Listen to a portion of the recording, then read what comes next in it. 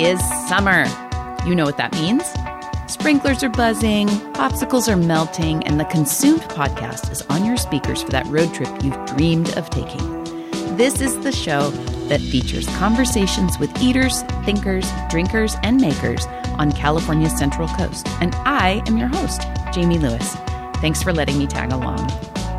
Before we start, I want to tell you a little bit about some of the sponsors of the Consumed podcast. We all know eating fruits and veggies is an important part of staying healthy. Fresh, local produce has the most flavor and nutrition, but how do you know what's in season locally? Become part of the Tally community as a member of the Tally Farms Box program. Tally grows their produce and partners with other California farmers to include the freshest and best-tasting local produce you can find anywhere.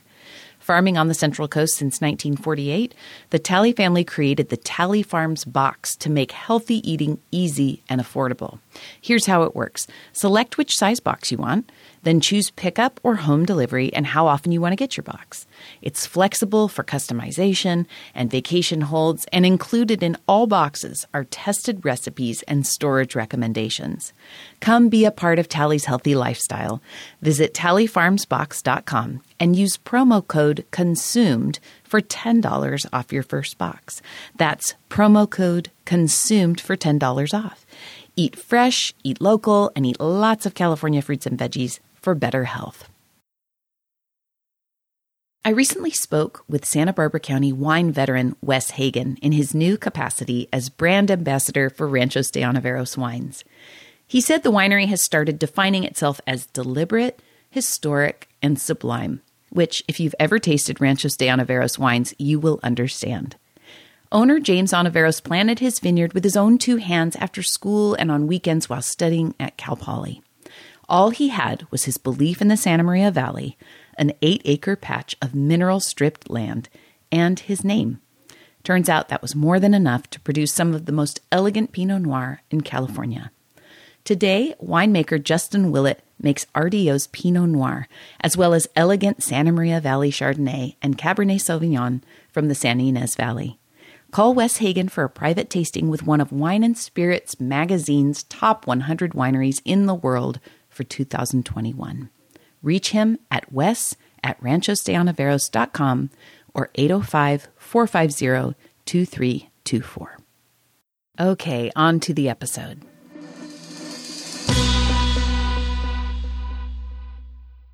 Josh and Lindsey Haring own the Mountain Air, a shop in downtown San Luis Obispo that sells outdoor gear like skis, sleeping bags, and hiking shoes. And because it's summer, and because Josh and Lindsey have been dear friends of mine for years, I thought we could talk about eating and cooking on the trail or at the campground. Camping and backpacking food and gear have come a long way since when I was a kid, and I wanted to share the Harings' expertise with you, as well as their story, of course. The Mountain Air opened in 1975, so there's a lot to cover. And yes, we did talk about radishes, a vegetable that Josh believes shouldn't be served at Halloween parties. You'll understand why when you listen. Okay, here are my friends Josh and Lindsey Haring from the Mountain Air in San Luis Obispo. So Josh and Lindsey Haring, who are people, I was thinking about this ahead of time. I don't know many couples who are so widely loved as you two. Jeez. No, I'm serious. You're going to make me cry at the beginning. That's really nice to truly. Say. Thank you. And the two of you are such a team. I think people think of you often as a package deal. And even more so now that Lindsey, you're in the shop. And how long have you been full-time there? I came back to the Mountain Air in September 2021, so about 18 months. And that's good awesome. Timing also with pandemic, I think, probably, right? Ramping up and putting more, you probably had to ramp up your marketing more. Yeah, I think too, the pandemic, I think when Josh and I bought the shop from Wayne in January 2020, we had this pipe dream of working together again because that's where we met in September 2005. So the shop's always been a big part of our lives and our story. And I think we had this dream of working together again, but I think the pandemic accelerated that because of trying to work from home, juggle kids Zooming at home. And I was starting to do more and more for the business from home. And so I think the pandemic just accelerated those plans. And Yeah. he was like, just make the leap, Yep, make the for leap. sure. And it's been great. It's Yeah. been really great.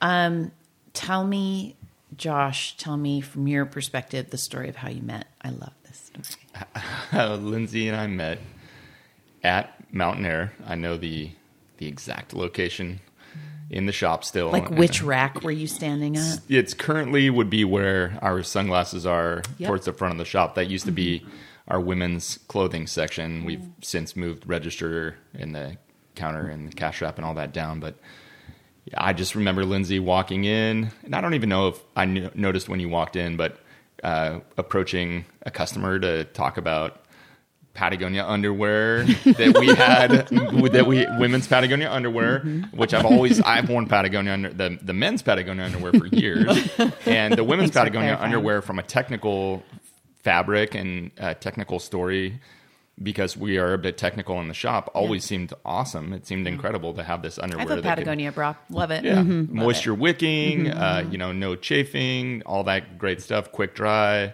all that good stuff. So Lindsey was in looking at sports bras Yeah. and Patagonia underwear that was inadvertently mismarked and put on sale by somebody, not me, at some point. And Some angel. Yeah, An it's angel true. mismarked. an it. angel. true. That's right. So Because I had never been in the shop. I'd lived here for 3 years, and I had never been into Mountain Air. And a friend and my roommate at the time at Cal Poly said, you have to go to Mountain Air. They have Patagonia sports bras on sale for $17. No way. Yes. Oh, I can't even imagine that. $17. And I had never been. And I banked at Wells Fargo, which I think is funny too. So I was in that lot. I was familiar with that lot, but I had never been into the shop because I wasn't an avid camper, backpacker, rock climber. I always ran and hiked and rollerbladed. Grew up camping with my family, but not at the level that would have brought me into Mountain Air. Not like So- bouldering No, or whatever. no. Yeah. Okay. Yeah, so it really was fateful that I can remember like getting off the Marsh Street exit and going into the shop. And yeah, it was pretty instant. But wasn't there something about you kept the receipt? Oh yeah, for sure. I kept the receipt. And doesn't it say is it like an extra small or something? Oh, he upsold me for sure. Like I just went in for one $17 sports bra, and I think I spent $72 that I didn't have that day. It was on a credit card. He upsold me for sure. But immediately the energy between the two of us was there, and something that I had never felt in that sort of instant energy and appreciation and wanting to get to know somebody more right away. So I asked if Lindsey was looking for a job or would be interested in working at the Mountain Air. Hey, you looking for a job? Right. And you came back in, I think, the next day or I met a Wayne. couple days later and met Wayne. And so Lindsey started working at the shop. And a few months later, when we really started dating, we decided it probably was a good idea if she stepped away from Mountain Air. I've never been a super huge fan of relationships and dating, and especially those early relationships and the potential for the drama or whatever. Just keeping that a little And bit when separate. there's manager, a manager, Correct. right? You can't date the manager, right? And I was friends with everybody at the shop. They're, that crew back then, they were all my friends, and it just felt the right thing to do. And it was, the actually, right thing to do. It was hard for Wayne at the time and a couple people to understand why Lindsey was leaving, because she was awesome to have. Really good. Yeah. Yes. Super hard worker, great with customers, very relatable. Interaction on the daily was great, but I think it was necessary, and we didn't tell anybody right away that we were dating. Right. I think that came out a little bit later, but so that's. Explain who Wayne is. Wayne Patterson started the Mountain Air in 1975. Mountain Air was originally on Higuera Street, and the location that is now, it's next to Wetzel's Pretzels. So it went from Mountain Air to House of Bread, and then it was the Flip Flop Shop more recently, and I'm not sure what occupies that space now. And Wayne started the Mountain Air in 1975 as a Cal Poly student, and took on the business, which really our heritage and our roots are on the alpine ski side of things. Wayne was born in Santa Ynez, but moved up to Washington State and grew up skiing with his mom, who was actually one of the early early ski bums who would ski with Warren Miller back in the day. No So there was way. just this really strong ski heritage on Wayne's in Wayne's family. So that was really where mountain air started on the ski side of things. And then backpacking wasn't really a huge thing in the 70s. It really wasn't a big deal. And then we moved to our current location in 1983. We had opened a second store, Mountain Air Sports, in 1980. Changed our name to Mountain Air Sports. Operated both stores, one here and one in Santa Barbara. Which, as a San Ynez native, that kind of makes sense that he had both. But SLO was first. SLO was first. SLO was first, and then we split the company in 2013, and Mountain Air Sports still operates down on Lower State Street. Oh, it's still going. They're doing great. They're doing great. And we changed our name back to the Mountain Air, the original name, and that's kind of it. But yeah, I mean, knowing Wayne for over 20 years, and Wayne still, though he's technically retired and he sold us the business in 2020, he's still around a ton in the wintertime. That ski heritage is strong with him. He mounts skis, is in the shop working on skis. His knowledge, and anytime he comes in the shop, I feel like I can learn something from him, and our employees feel that. He was being interviewed earlier this year. I can't remember, it was a Cal Poly journalism student, I think, wanted to do a little story on Mountain Air, and he was interviewing Wayne in the back, and it happened to be the time where our employees were getting into the shop to work for the day, and the interview was running a little long, so everybody was really quiet, but all the employees could listen to Wayne and his responses to this journalist, and it was really cool for them to hear his story, because a lot of our employees did not work for Wayne. And they worked don't for grasp Lindsey and I. the importance. And they see Wayne come in and know that he's mounting skis, but they don't see that connection. And so that was really, really cool to see that. Yeah. But yeah, Wayne's footprints are all over over. business and our lives. really. So He's still like mentor, family. He'll always be that. One of my favorite Wayne stories, just quickly, is when I started there and I felt inept in my knowledge of gear because I hadn't used it. So I was trying to figure out a way to be a good employee and show I care.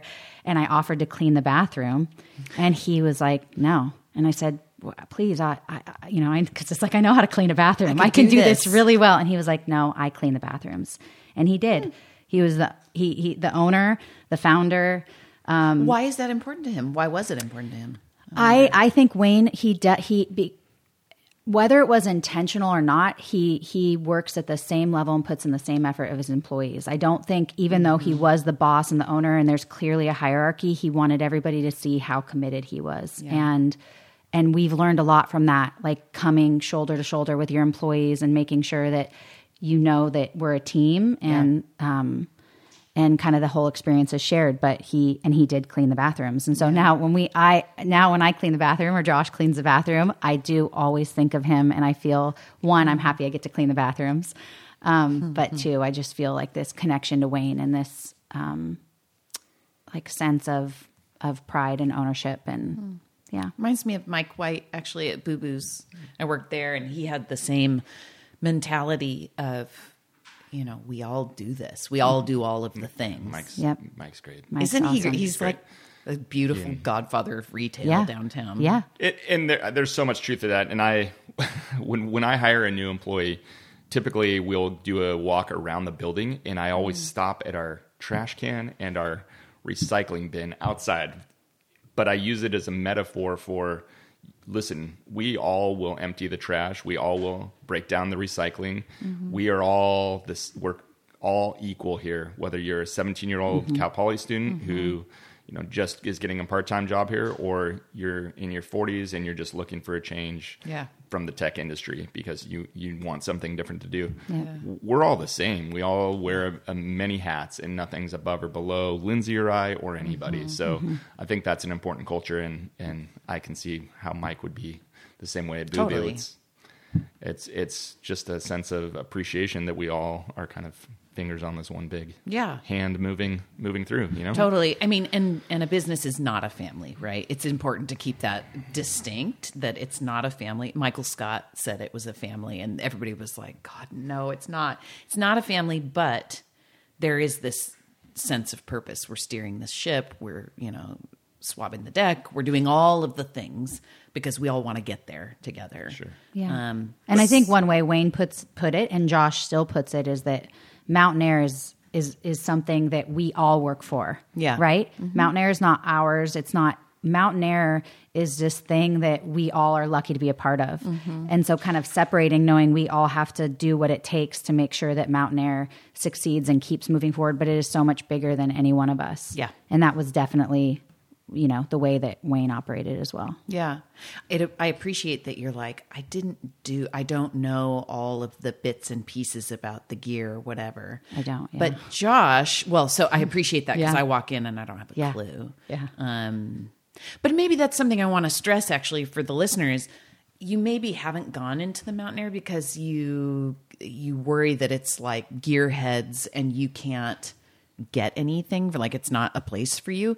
I would push back against that because you go in there and immediately, I mean, first of all, I'm a clothing person and there's so much good stuff, particularly since you came on, Linz. I don't know. I think Josh has always done the buying, but I just maybe say yes or no. But yes. Well, and there's more of it, I think, as time goes by. Yes. So much of the apparel is so wonderful. But there really is something for every kind of person in there, not just like hardcore backpackers or whatever. I mean, would you agree with that? I would definitely agree with that. I think what you're describing is exactly what we try to avoid. And when we are hiring and bringing people on board onto the team, there's consideration for, hey, I would rather hire somebody that is gregarious, can approach customers, engage customers. We like to sell through education of the product, but also just engaging in customer so much more than somebody who has hiked the PCT, the Pacific Crest Trail, or, is this really avid hardcore skier. But when it comes to just interacting with a family who wants to come in and do rentals, they really don't understand those interactions, which are those human interactions, which are so important. So I think we do a good job of hiring people that want to, they want to be there and interact with customers and sharing stories and sharing successes. So another similarity with Boo Boos actually is nobody walks in. A lot of people walk in maybe intimidated that it's going to be like the shop in High Fidelity where people yell at you if you like, Radiohead. No, you're actually in good company if you go in liking Radiohead. Now, I didn't tell him what I wrote, by the way. He didn't see that submission. Me. No, that was just all right. So let's just we will. She asked off top if there's anything sensitive not to talk about. I said Radiohead and radishes. So you're the only. And Jake noted that both start with RADI, and there must be some kind of a connection there. All right. So I have never. Every time I invite somebody to come on the podcast, I always ask, "Is there something you don't want to talk about?" I would say 80% of people don't have anything that say that they're an open book. The other 20%, it's sacrosanct. Like, I don't go there. You will be the first that I disregard. I disregard your request to not talk about Radiohead and radishes. So good. And we will. I swear to God, we're going to get to Mountain Air and camping and food because that's actually really critical. But equally critical is the discussion about radishes. So I'm just going to tell from my perspective a little story about Josh Haring. So go to this Halloween party that don't you look forward to it? I mean, it's a great party. It's a great party. Costume party, there are prizes, whatever. So there's a catwalk. I mean, you got to walk out and you have chosen music. You have to choose your music in advance anyway. And it's hosted by somebody who's been on this podcast, Sherry Elliston, who's a registered dietitian, fantastic person. So I don't know. I love a crudité platter. I feel like a total asshole saying this now. I love like a veggie platter that has maybe like salted butter, and I love radishes. I love them. Okay, so I'm talking to Josh and two other people, I think. Or no, I'm talking to a group of people at this party. I brought this veggie platter. Because there's a big spread. We should point out. I mean, gorgeous there's a big spread. Yeah. And kind of potluck style, right? Everybody. And Sherry makes most of the food, I think, but then she asks people to bring something. So there's all a big potluck. And I'm talking to somebody, and we've all been drinking. And Josh comes up and he goes, "Oh my God, you guys, would you believe it? Somebody brought radishes to this party." And I said, "Excuse me, it was me. I brought the radishes to this party. And he goes, oh, go, why? Why did you bring them? And he says, come over here. I want to show you something. Go over. And on top of my veggie platter, there's this note that says, radishes at a party, ? And then underlined, never again. And I have that note on my fridge because, as I've said before, very few people could pull off saying who brings radishes to a party, going to the trouble of writing a note. Like, I'm sure you had to ask for a pen and paper. Oh, he used the voting paper. Remember, we vote on best costume. right, so that's instead of casting a vote, I really didn't give it a second He thought. did cast a vote on radishes at a party. It was later in the evening. I will say the radishes were noticeable because everything else was pretty much eaten. So there was a lot of classic party food, more typical party food. It was never an indictment on radishes. It's a fine root or vegetable or whatever it is. But it was on me. It was on the fact that we'd had a few beverages. It was a costume party, lively, good times. And then the radishes seemed like a really stark contrast to all the other emotions. To cheesy carbohydrate, which is what you brownies. want at 11 p.m. Yeah, brownies. Sure. So it was never purely about the radishes. I do think radish is an interesting choice for a Halloween costume party. But I think it's brought us closer in a way that we never would have been. So we have radishes to thank for that. But, we do. Yeah. Well, and then I need to toot my own horn. I did an amazing job the next day. Amazing. So everybody's hungover. Yep. And I had this credit with Instacart. It was great. And I told whoever my Instacart person was, I said, I want you to send 100 radishes to this house, this address right here. Mm-hmm. And what was that Instacart driver thinking? I know. What was that Instacart? Because when it showed up, we happened to be outside, and I said, "Oh, I'm sorry, you have the wrong address. We didn't order anything." Yeah. And he looks at his phone. He goes, "No, 1111 Vista del Lago." And I said, "I didn't place this order. Is it from someone?" And we hadn't seen what was in the bag. And he said, "Well, let me look and see if I can see who it's from." And at the same time, we look in the bags, and they're full of radishes. You didn't even read the note at that point. No. It was great. It was great. And there's radishes on the table now. There were way more than 100 radishes in there, too. There were. I mean, there were so many. I've never seen so many radishes. Yeah. What do you think when you eat this? It leaves me feeling nothing. There's no... there's no high or low. It's just the pepperiness. It's just a you don't get excited about that. It's not. Maybe I've had jicama a few times. It reminds me. Stop! No, it's not the same. I might prefer jicama to a radish. You stop that right now. It's got a spice and it's got a little pepperiness. It does. Better flavor. Yeah, jicama is almost nothing. Jicama does have the same texture, or maybe a little grainier. Mm-hmm.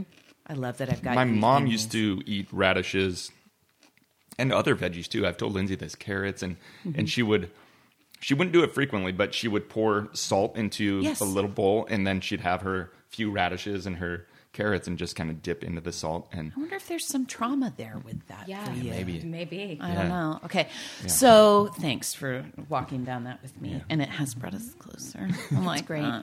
Okay, so at Mountain Air, one of the things that I would say, excel in is you have so much for the car camper, for the hardcore backpacker, and everything in between.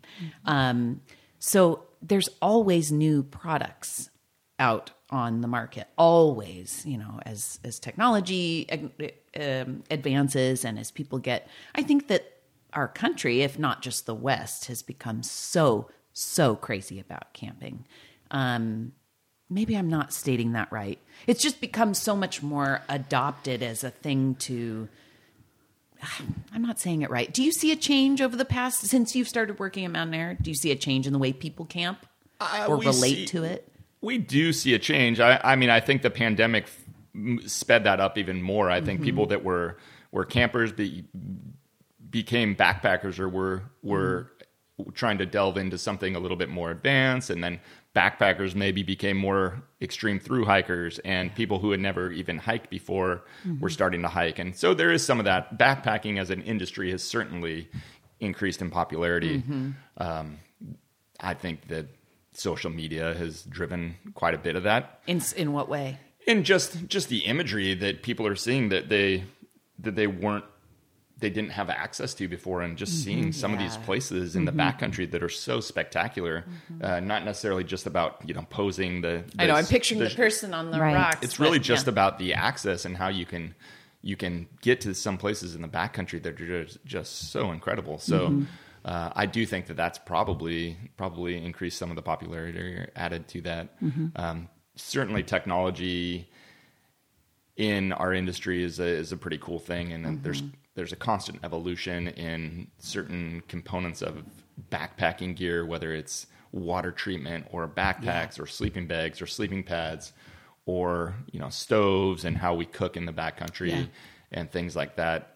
There's so much more knowledge about it and awareness about how to do how you can backpack more efficiently and more safer, more safely and that kind of stuff. So creating things that are lighter, creating things that maybe are more, I'm thinking about food in particular. Yeah. You talk about, what is it, like freeze-dried ice cream, that kind of stuff. Right. It's not necessarily great for you. No. So getting into more organic options and being more sustainable, open it up. Yeah. So Josh brought a bear bin. I brought a bear canister. Bear vault. And what this is, so these are was. required in the backcountry before you pick up your permit in Yosemite, Sequoia, Kings Canyon, a lot of the national parks in California and on the East Coast, Adirondacks and stuff like that.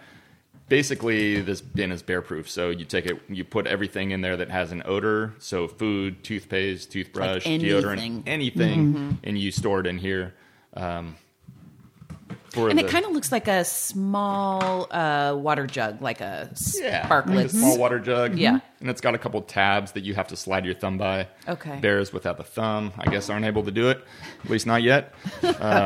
And then we'll have some on for the next guest. Yes, we'll ask them. So, I filled it with just a few different options of food so that you could read some of these. And gluten-free, pescatarian. This is pad thai. I mean, even 15 years ago, 10 years ago, who has access to pad thai?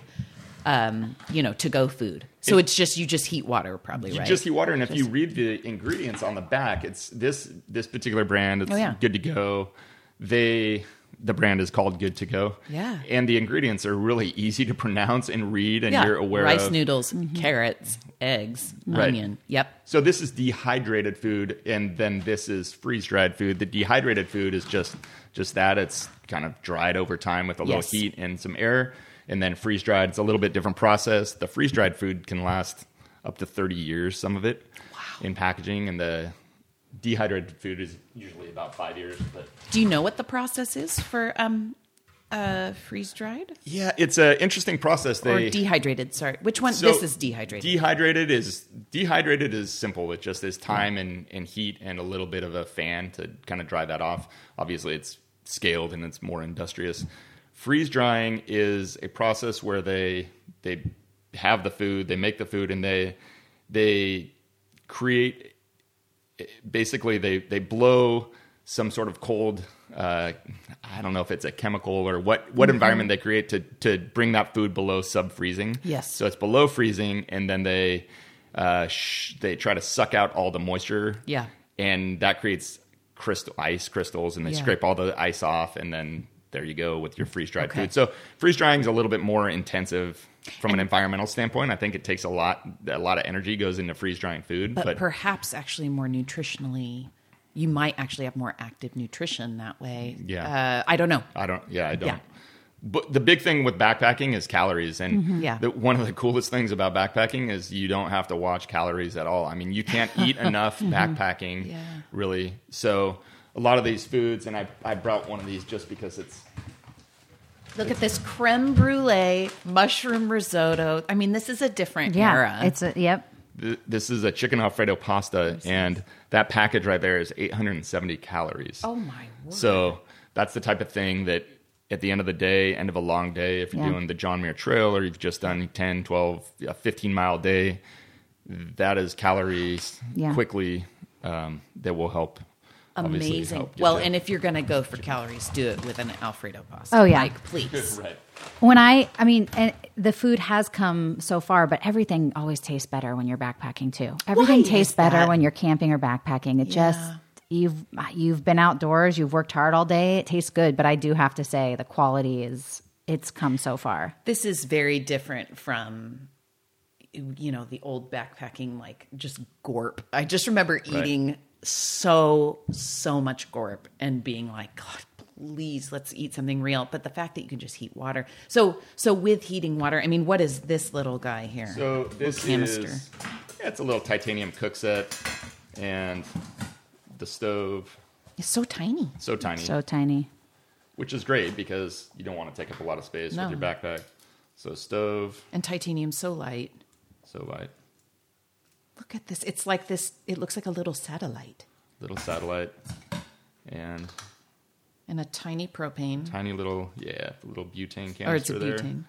And then I won't actually fill No, water. it's okay. But look how tiny. So I you would- love it. And that's your stove. Jet boil. Okay, so I've seen these in the shop and Yeah. never seen one operate. So the Yeah. jet boil it's actually the fuel canister, and then jet boil makes different types of stoves that are very efficient at boiling water. Yeah. This is actually a stove by MSR called the Pocket Rocket, the Pocket Rocket Deluxe. But there's a bunch of these little stoves that are just single burner units, and the point is, hey, you have this small fuel canister, let's burn fuel as efficiently as possible, but let's boil water as quickly as possible. So a lot of these freeze-dried meals are made for 12 or 16 ounces of boiling Yeah. water, and that's it. That's the extent of your backcountry cooking is you're going to boil water, and you're going to use it in these. Well, and look at this thing is, God, how big is it? 6-7 inches tall. Yeah. 4 or 5 inches wide. It does look like a little rocket, and the flame is so big. Yeah. So you can do, and titanium is so fast to boil water, so you don't need much more than that. I mean, how don't need how much long more. would that last you? Maybe for This canister would last you about a half an hour, and yeah. probably at altitude and elevation, you want to boil things a little bit longer, obviously, Yeah. but maybe 3 minutes Totally. in average boil. So 10 meals with this, or Yeah. 5 days of coffee and dinner, or however you want to break it up. Yeah. So- Coffee is a great thing to talk about. It's coffee. Well, Instant so coffee it's- has come so far. It's funny Yeah. because I'm actually coming in later, either today or tomorrow, to the shop because we're going camping this weekend. So this is very helpful. And coffee, I've never quite nailed it. I always, you guys sell good camping and backpacking French presses, I We think, do. right? Okay. I've always done that. The AeroPress has become our Okay. press of choice at the Yeah. shop, at least. Yeah. But when you guys go camping, do you use? I would love to go camping with you again to see all the stuff. Yeah. Yeah. We went camping once together, and you guys gave everybody a Lucy light, just as like Yeah. a hey, we're camping, how fun. Yep. We have When those first came out, crazy. Yeah. When Lucy, Yeah. that was like over 10 years ago, I bet. Yeah. I love that little light. Yeah. But where was I going with this again? Menopause brain, perimenopause brain. Coffee. One thing I we do. remember- We Thanks, use coffee. instant coffee. We use you what don't we press sell. We anymore. One don't thing I press. remember about no. the Lopez camping trip Yes. that we did was lining up in the morning and all the different ways that people were preparing their coffee. Yes. I Yeah. think that That's right. there were some people who were meticulously weighing before French press. There Kino. were- yeah, there you go. I mean, let's just say Yeah, it. let's And just he call had, it- he had call it how roasted it the is. beans at Yeah, home. exactly. Yeah, Totally. he's Yeah. insane. To Love it. perfection. And But it's a good point. Like we talked about this before coming here. You can do as little or as much as you want when you're camping, right? Backpacking's different, but camping, you can take your food and your coffee to whatever level of gourmet you want. Yes. And that's cool. Yeah. Or you can go super minimalist, and Josh and I tend to do that with 3 kids. And I think like the food has evolved and gotten better, so has instant coffee. Yeah. I mean, Yeah. I mean, gone are the Yeah. Folgers Crystals or whatever Right. that old stuff was. And Yes. Trader Joe's had some stuff for a while, but Yep. we sell a brand called Alpine Air, which is really Alpine good. Start. Which Alpine Start, you brought Alpine for Start. book club. I've used it, and it's wonderful. It's great. It's great. How much does a little satchel like that cost? I think $1.29. Yeah, so it's totally affordable. Yeah. And it's teeny, so you don't teeny. have to bring the giant thing. That's right. And those fit great in Yeah. some sort of a bear can like that because they just kind of fit anywhere. Yep. Pick up any little gap. So When it comes to something like this chicken Alfredo pasta that you said it's 870 calories in this little bag. right. How much does that cost? That is It's a probably lot $10 to yeah. $12. It's a lot of calories, and it's a lot. really light. I mean, if you're going to go backpacking, Yeah. you have to spend a little more, I think, Yeah. to get something that's easy to take. Yeah, and the taste on a lot of these is so much better than it used to Yeah. be. We've weeded out any of kind of the bad flavors, but the companies have weeded out a lot of those flavors on their own. The thing is, when you're backpacking, and if you're at altitude or elevation, sometimes your body tricks you and decides you're not as hungry as you think you are. So these are loaded with sodium, a lot of them, but they're so delicious, and they may say two serving size on that, but that's really kind of a one person meal, and you're gonna eat that whole thing. So It's so fun. I mean, kids also love, like my kids love MREs, which talk about the nutritional value on those things. I mean, they're made for combat, right? Yeah, So that's different, but they love the little packages of things. They love the magic of heating something up like that, self-heating. the little heating element. Yes. But this too, just being able to pour hot water into a packet like this and to eat out of it. I mean, it's like made for, it's kid happy, friendly, all of that. They would love to eat this way every day at home. For sure. For sure. Tell me about one of your favorite meals in terms of going in camping, like not just stuff that you have at the shop, but a favorite meal. I know you have tradition. We like that. One of our favorite things is the make ahead breakfast burritos. When we started doing this, it like changed our life. For the first morning of camping, to make breakfast burritos before we leave the house. So And in what, the just, couple like, days pack 'em before, up? freeze them. Yeah. So you make a breakfast burrito with whatever you want in there: hash browns, eggs, sausage, bacon, cheese, beans, however you want to make it. Yeah. You make them a couple days before, even a week before, however, because you're freezing them. You wrap them each in foil, write names on it if it's, people have special, Vegetarian or right. whatever. Yeah. And then heat them up on the campfire in the morning. That's It's pretty great. It's like really one of our best hacks for sure. Yeah. The make ahead breakfast burritos, and they just taste so good. When you say heat them up on the fire in the morning, I'm just, I'm not practiced at this, but do you mean like if there's a grate over the if fire? there's a grate. If there's a grate. Yeah. And if there's not, you can do stovetop. I mean, you can Yeah. take them out of the fire or take them out of the foil and wrap and heat them on the stovetop. But we almost always are able to have a campfire in the morning and use the grate and heat them And up it's that best way. in a heavier foil, and you can rotate them and move them around. And Yeah. stick them near the coals or whatever. Yeah. But we have done that for years now, and that's Yeah. it's awesome. I love the minimal. I mean, I don't love like chopping and cooking out in the. Isn't that fun? You're Yeah. shaking your head because Yeah. I think a lot of people delight in that. They delight in that process. But for me, the make ahead stuff is the answer. Yeah. I mean, we make ahead spaghetti for dinner. You can throw it in the ice chest. It's all made. It's frozen. And you do have to time out. If you're camping for 3 or 4 nights, you kind of have to time out what are you using the first and second night, what's defrosting in the ice chest. But yeah, Josh and I aren't huge cookers at home. We don't love. So even then camping, we kind of translate to like what's easiest, what's simplest. Because I feel like we wake up with 3 boys and it's like raring to go, and we're out for the day and we're busy and they're playing, and that's kind of where our energy goes. Yeah. What's a magical trip what's a camping trip, whether it was just the two of you or as a family, that you think back on fondly? We've had a lot of good times in Yosemite with our kids. I think that's their special place. Yeah. It's become pretty magical in the valley. And actually, Josh and I had never camped in the valley together before kids. So our first experience was with our kids. And we've had some pretty incredible times there. Bike riding, hiking, and just being in the valley. It's pure magic. Pure magic. Yeah. It was amazing during COVID or coming off the heels of COVID when, if you were lucky enough to get a reservation to camp, the park had limited visitors so significantly that you just felt like you were in the valley with far fewer crowds and more wildlife. Way more wildlife. It was crazy to see, like all those things you read about the wildlife returning was true. Yeah, you know, like coyotes running down Fifth Avenue. Yeah, bears. We saw a bobcat. Wow. just a lot more deer and activity. You just felt like you could sense it was more peaceful for them too. Yeah, I love it. Lulu and I went to Yosemite. I had been when I was like 3, I think, or 4, so I don't remember much.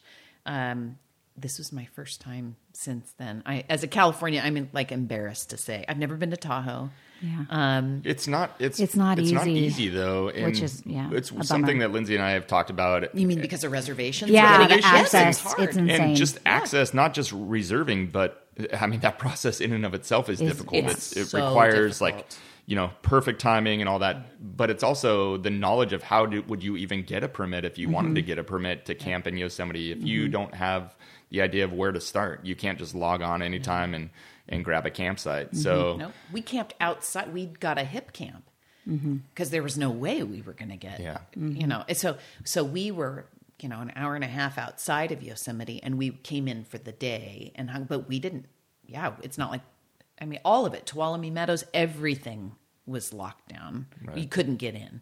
In terms of getting a reservation. When I used to go to Yosemite before I had ever camped in the valley, and I'd see the valley, the Upper Pines, Lower Pines, North Pines, the campgrounds in there, I always thought, who would camp here? It seems so crowded and then now over the last 5 or 6 years being on the other side of that, it's magical to fall asleep in the valley, even if you're, just in a crowded campground. It's still, there's something about it that's just incredible. It is. It's hard to believe it's real. Josh, you have a history with your family, I think, a strong history of being in the outdoors. What was that like as a kid? I was going to say his Oregon camping was so Right. different than California That's right. You grew up in camping. So Portland. different. Yep. Yeah, and I grew up camping every summer in a place called the Metolius River, Camp Sherman, Oregon, about 15 miles north of Sisters, so, an hour north of Bend, right on the Metolius River, fly fishing with my dad and my sister and my mom. And, I grew up going there from the time I was just a few months old. I'm sure my parents took me there when I was a little kid. So Did they have a place there? No, we just camped. We camped, and it was every summer like clockwork, at least a week, sometimes 2. And I think sometimes when Lindsay and I talk about camping with our boys, and I mention, I don't shower. I never shower camping. I mean, I grew up not showering, camping for 2 weeks and maybe a quick river shower or something like that. But the Metolius River, I've told people it's where as a small kid, I think I realized what color was for the first time. I realized what blue was, what green was, because that river just framed those colors so well for me. So, and it is a beautiful place. We've taken our boys there. Cool. It is. And I remember telling Lindsay I wanted to keep my tradition alive, going to the Metolius and camping on the Metolius River every summer. And it just had become clear that wasn't always going to be a feasible. Has it grown a thing. lot, or like it when hasn't. you go back? It remarkably has not, because okay. there's limited campsites, and there's cabins on one side of the river, kind of old rustic cabins. But we're not able to make it up there as much as we would like, and so for us, Yosemite has kind of become that Metolius River for our boys, for the boys. But there's days where I'm somewhere, whether it's in the pines or wherever I happen to be, and it's like a scent will move across my nose. It just reminds me of that stillness of the Metolius, and there's nothing else like it in the world to me still. So if there's a place that I could transport myself whenever I wanted, wherever I wanted, it would be still that exact spot. So. But that you didn't go into, like when you graduated high school, I'm pretty sure you didn't have a mind toward owning an outdoor store. No. You went to UCLA? USC. Oh shoot! God, all the progress you made on the radishes, like as close as it brought you, you just took a step back. Shoot. Why did I think that? Yes, because they're both Southern California. They both start with a U. So I'm sorry. I did. I went to USC. Which is a far superior far school. Far superior. I feel like I was lucky to get in. My timing was right, and I don't, wanted to. Don't sell yourself short. No, truthfully, it was it was kind of my dream school, and it just turned out to be. I wanted to get out of Portland and just go somewhere and just be in a different town. Why was it your dream school? USC as a brand just always appealed to me. Just through, I'm a big sports fan and just like the athletics, and the more I got to know USC, it just seemed awesome to be in the middle of LA, and such a deviation from what a lot of my best friend in the world growing up. Josh Bookin is his name. He went to a school called Carleton College in Northfield, Minnesota. And so I went to USC and he went to Carleton. They couldn't have been any different. Like tiny liberal arts place or something? Yeah. Totally. So just being able to kind of spread my own wings and have exposure to something greater and bigger. I cannot picture you in LA. It's when I fell in love with the desert, and when I got to see Joshua Tree, and that I struggled my first year. I really did, wondering kind of why I was in LA, because I didn't have a car, I didn't have a girlfriend. I felt really a little bit claustrophobic on campus, but that all changed, and I'm glad. And he still loves LA. I mean, there is something going to LA. It's fun. Yeah. When I met him, LA, it feels so natural to me. Because I grew up kind of with family or friends that were like, LA, kind of down on LA. Here. Right. Yeah. And then I met Josh, and his love for LA and his LA energy too. When he gets into LA. And USC takes a lot of shit from people, spoiled children, university spoiled children, whatever. Yes. But USC has always, from the beginning, held a super important role in the community to which they're a part of, and they've been kind of a magnet for a community which people feel like is run down or dangerous or whatever preconceived ideas people have. And to this day, still defend that with people. I worked at a place called the Joint Education Project when I was at USC. It was my work-study job, and what we basically did was take curriculum from college courses and translate that into a 1st through 8th grade level wherever we were going to teach in a surrounding school, and really that outreach into the neighborhood and the community. But that was a part of USC I didn't think I'd appreciate and enjoy so much, but I think that's really the first time that I understood what an impact a college can make in a community, and how that relationship is so important. So it can change the community for sure, for better or worse, actually. Yeah, right. Yeah. So I'm definitely I'm proud to be a Trojan.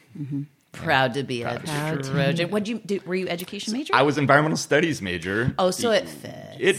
It fit, and it's a long story. I don't want to go too crazy, but I had I'd moved around a little bit after USC. And ended up in Washington, D.C. And ended up in Washington, D.C. with my girlfriend at the time. And it was the day before 9/11 was the day that we moved to Washington, D.C. And we went to IKEA and bought a bunch of cheap furniture and stayed up late drinking wine and smoking pot and putting our furniture together. And I'd like to see that furniture. Fell asleep at like 3 a.m. and then woke up on 9/11. And you're like, am I hallucinating? And that was kind of the, whoa, where are we? Where did we move? Why are we here? So any of those job prospects that we thought we had or directions that we wanted to go really tanked and were out the window. Yeah. So I took a job at a outdoor retail store called Hudson Trail Outfitters. They were in Tenleytown, right? Just by the Tenley Circle in DC. And I tell people it was similar to meeting Lindsay, but I fell in love with retail day one, hour one. It was just awesome. And that outdoor retail where it's technical, I had always been outdoorsy, amazing gear. It's tactile, it's technical. You're talking to customers, you're problem solving. No 2 days are the same. And I thought, wow, I would like to do this and see where this can take me. So moved to San Luis Obispo a year later. Same girlfriend, not Lindsay. She was not Lindsay. She wanted to was trying to get her MBA. Had some stuff to do at Cuesta, some kind of prereq stuff, and her parents had moved to Grover Beach, so moved to San Luis Obispo. So that's how and then I never had been to San Luis. So many. I feel like a lot of San Luis Obispo stories went to college here, wanted to stay here. I'd never been here. Neither of you. I did go to Cal Poly. Yeah, I didn't graduate from Cal Poly, but I did. I moved here from the Valley to go to Cal Poly. But you graduated Chico, I think. Right? I did. Yeah. Wow, so Cal Poly dropout, actually. Well, isn't that funny? I didn't go to Poly. Yeah, it's kind of rare to be at a table where 3 people didn't graduate from Poly. Yeah. Interesting. Yeah. Yeah. So that was it. So walked into Mountainair Sports. Yes. In 2002 and took a job making $8 an hour and stayed there for about a year and a half. Then went back to Washington, D.C. to manage their flagship store, which they had opened up in the Pentagon Row Shopping Center in Arlington, Virginia. Beautiful, beautiful store. But I'd spent too much time with Wayne and spent too much time on the Central Coast and too much time at Mountainair, and just realized that that felt like home to me. And I actually saw Sideways, the movie Sideways, at the American City Diner, which is on Connecticut Avenue, just south of the Chevy Chase Circle. And I watched Sideways there, and that was the thing that forever like switched me back to flip the switch to come back to the West Coast and be back in California. And it was wine. Yeah, See? wine. Yeah. So And interesting. Wayne, he welcomed me back, and he always held that over me that I ever left. So Of course. Yeah. as he should. So, Yeah. but it all worked out, and then so I got back in 2005. Yeah. And The same year we met. It was Yeah. crazy. really the same month. Yeah. The same And month. you and Linz, you have you say that you guys don't cook at home. It's not like a big part of your lives at home, but you grew up with cherry orchards and So I was born in Hemet, California, and then moved to Exeter when I was 12. So wasn't raised in the Valley, moved there because my dad took a job promotion with Edison. He just retired in the fall, 37 years with the Southern California Edison Company. But he took a promotion, and it was really hard because we were the first to leave both sides of our family in Hemet. Like, I grew up with grandparents on both sides, aunts, uncles, cousins, this just really tight-knit unit. And we were the first to move 4.5 hours away. But I think the silver lining was that it bonded our family. Like, our nuclear family got really close because of that experience. It was really hard on all of us. And so we lived for the first couple of years in a rental to figure out where we wanted to be in this small town. And then my dad and mom bought 5 acres. And my dad has always, his roots are in North Dakota, and a big, huge farming operation in North Dakota where my grandma was raised, 8 kids, they had dairy cows. And so it's kind of in his blood. And he planted 500 cherry trees, and that was his hobby, which it's the most labor intensive. I'm like, some people do yoga, some people hike. My dad farmed. ham radios. Okay. Yeah. But I will say, like, because I think the first crop was probably harvested when I was 20. And we had like over a decade, 15 years of amazing experience, with the harvest and just watching the cycle of fruit and the amount of time and energy that goes into our food. And I will never, even though Josh and I, and we're not gourmet cooks, but we try to cook fresh and eat pretty fresh. But we don't take food for granted at all. Because we get the tally box every other week, and you just look in there and you know what has gone into this and the amount of heart and hard work and from the planting to the packing. For every single stage, and how many people are involved at every single stage. But seeing my dad, you could walk the orchard with him, and he was aware of every tree and what it needed. And he was so gentle with the soil, like even picking weeds. It wasn't this, it was a really meticulous activity because he didn't want to disturb the soil more than he needed to. Not just like a blunt. Right? No. Yeah. Like, everything was just so much care and thought and energy. And so we see that in our food for sure. Yeah. That's beautiful. Yeah. It's wonderful. I mean, so finding like that passion, I mean, I would bring it back to Josh. Like he's still in retail. That's what he brings every day. Yeah. He would be on the floor all day, every day if he could. There's a lot more to running a business than behind the scenes that he's doing, but he would be on the floor all day, every day. And that, inspires all of us around him too. Yeah. Yeah. Okay. One question before final question. Oh, you guys, I could talk to you forever. Josh, if you're comfortable talking about it, wasn't there a story about you and Yvonne Chouinard? Like, are you allowed to say that? Oh, sure. Yeah, I don't think it's a... Yeah. Wasn't there something you stayed? The founder of Patagonia. Patagonia used to run these camps that they called dealer camps, and they would invite certain dealers to come do any number of really cool things, fly fishing, or I once climbed in Tuolumne Meadows with a group with Lynn Hill and Dean Potter and just these amazing climbers. And in 2006, they had a dealer camp that was intended to climb in the Grand Tetons, to climb the Grand. So I went out there and... Are you a big climber? I used to climb quite a bit more. Okay. Yeah, okay. we don't climb really anymore. I would love to get back into it with the boys, if time allows and all that. But a couple cool things. I don't want to take too long, but a couple cool things about it that I'll never forget. One is climbing and actually being stuck in Salt Lake Airport with Dean Potter and his wife or partner at the time, Steph Davis. And I don't know if you know Dean Potter, but he was an incredible climber. Ahead of his time, and he passed away a couple years ago base jumping in Yosemite. Of course I know who he is. Yes. Yep. Okay, and sorry. And so he and I and Steph shared a rental car from Twin Falls, Idaho to Jackson Hole. So having that time with him. And then when we finally climbed the Grand, being able to climb the Grand Teton. And then at one point I looked at my guide and was like, can I just climb with Dean? So Dean and I summiting the Grand together. And he had never climbed in the Tetons at all. So that was cool. That was a cool little side note. But then after that, so after we had climbed the Grand, we drove down and ended up in Yvon Chouinard's house just outside of Jackson. Yes. And driving up to his house and seeing he had like an old Toyota Tercel hatchback, like late 70s, all-wheel drive. It was a very, very cool car. I noticed it right away. Like that's cool that's like his car here right now. And just entering his house and his cabin and then meeting Yvon and his wife and really realizing to me that meeting him was like finding out that Santa Claus is real, and we just had kind of forgotten it. So Yvon, to me, was and is the real deal.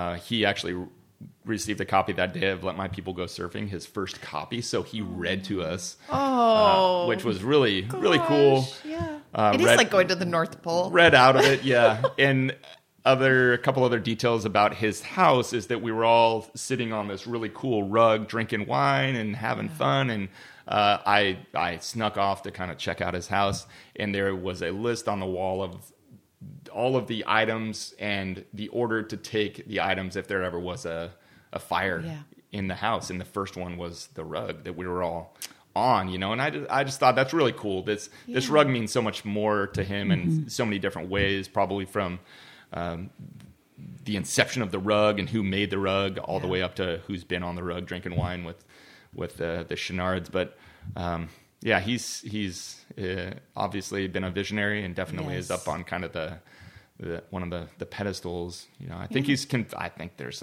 probably conflicted. I oftentimes wonder about how big he thought this whole thing was going to get, and the consumerism part of the business. But I don't think it was... he sure works to offset that, though. He sure does. He sure does. And I think that he probably feels like... and we've seen the company make decisions when it's not aligned with their values. Yeah. They also are who they say they are. Yeah, and absolutely. Yeah. Well, at some point, I'm dying to get him Yeah. on here to talk about... Because food and wine is a huge thing for him, too. But another time. Yeah, the Patagonia Provisions side. Yes, we've dabbled in that, and that's a really it's neat to be Patagonia. It's when you're a front runner, they are a leader. You should lead from the front. Also, like you have an obligation to continue to lead and to push and to do things, and that's what Patagonia has always been good at is pushing the envelope and continuing to pull people up and trying to look at everybody else and say, we all have to do this better, and not just being content with their status of kind of the industry leader. So, right. Yeah.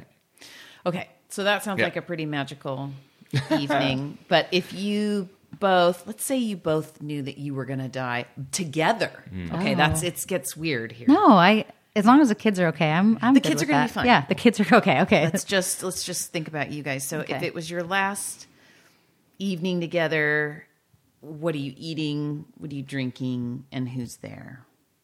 Oh my gosh. And you could be kind of anywhere. You could be, if you wanted to be in Yosemite, you know. Yeah.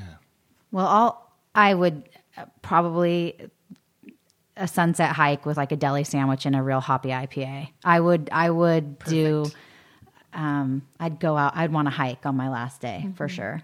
And there isn't anything quite like eating a real good deli sandwich. I know you're a after- high street person. I am. Which one or is it? Lincoln. No, I know. High We Street are Lincoln. blessed. Gosh, we have so many. We are blessed. So many deli options. Yeah. But what's the sandwich at High Street that you get? Oh, I love the Mother Earth. Yeah. Love the Mother Earth. It's vegetarian? Yeah. Sorry. Yeah. You're veg- oh, we I didn't was even tell the vegetarian for ribs 14 story. years. I I know. didn't tell the rib story. Another time. Another time. I'm back. one of I'm my back though. I do favorites. love bacon again. The West Coast Hogue I was just introduced I to. had it. I had it Wow. recently. It's beautiful. Wow. Yeah. So, and then I would probably eat carrot cake in bed with Josh. Like, but people there, I mean, my family. Carrot cake in bed. Yeah. Gosh, that's the So title we of your used- memoir. We used to do that. We did Yeah. before Yeah. kids. And when we want to, like, if there's a night where there's not kids around or we're on a getaway, it's like eat cheesecake or carrot cake in bed. Like there's Yeah, just something it's pretty so. hot. Well, I don't know if it's hot or if it's just it's comfortable and delicious. Feels but good. It feels good. Yeah, It feels right. good. Josh, what's yours?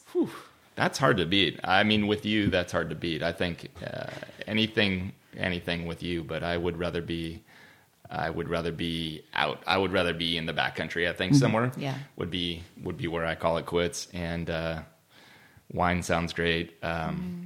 I also think cutting open and cleaning a fresh trout, or just something like that with a little risotto. Seriously, yes. This risotto right here is incredible. The mushroom risotto Made by Good to Go. Made by Good to Go. Yep.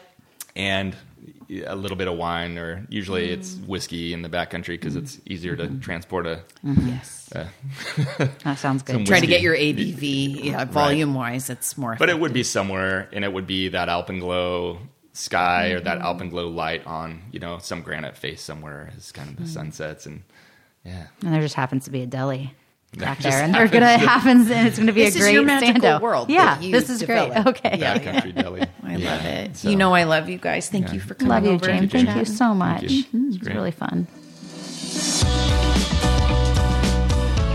Thanks for carving time out of your day to listen to Consumed. If you like what you hear, it always helps if you rate and subscribe to the feed. To learn more about my guests, see their photos, and connect with them via their website or social media, visit letsgetconsumed.com. You'll also find a newsletter sign up if you want to visit for me in your inbox every now and again. Until then, I'm Jamie Lewis. Cheers.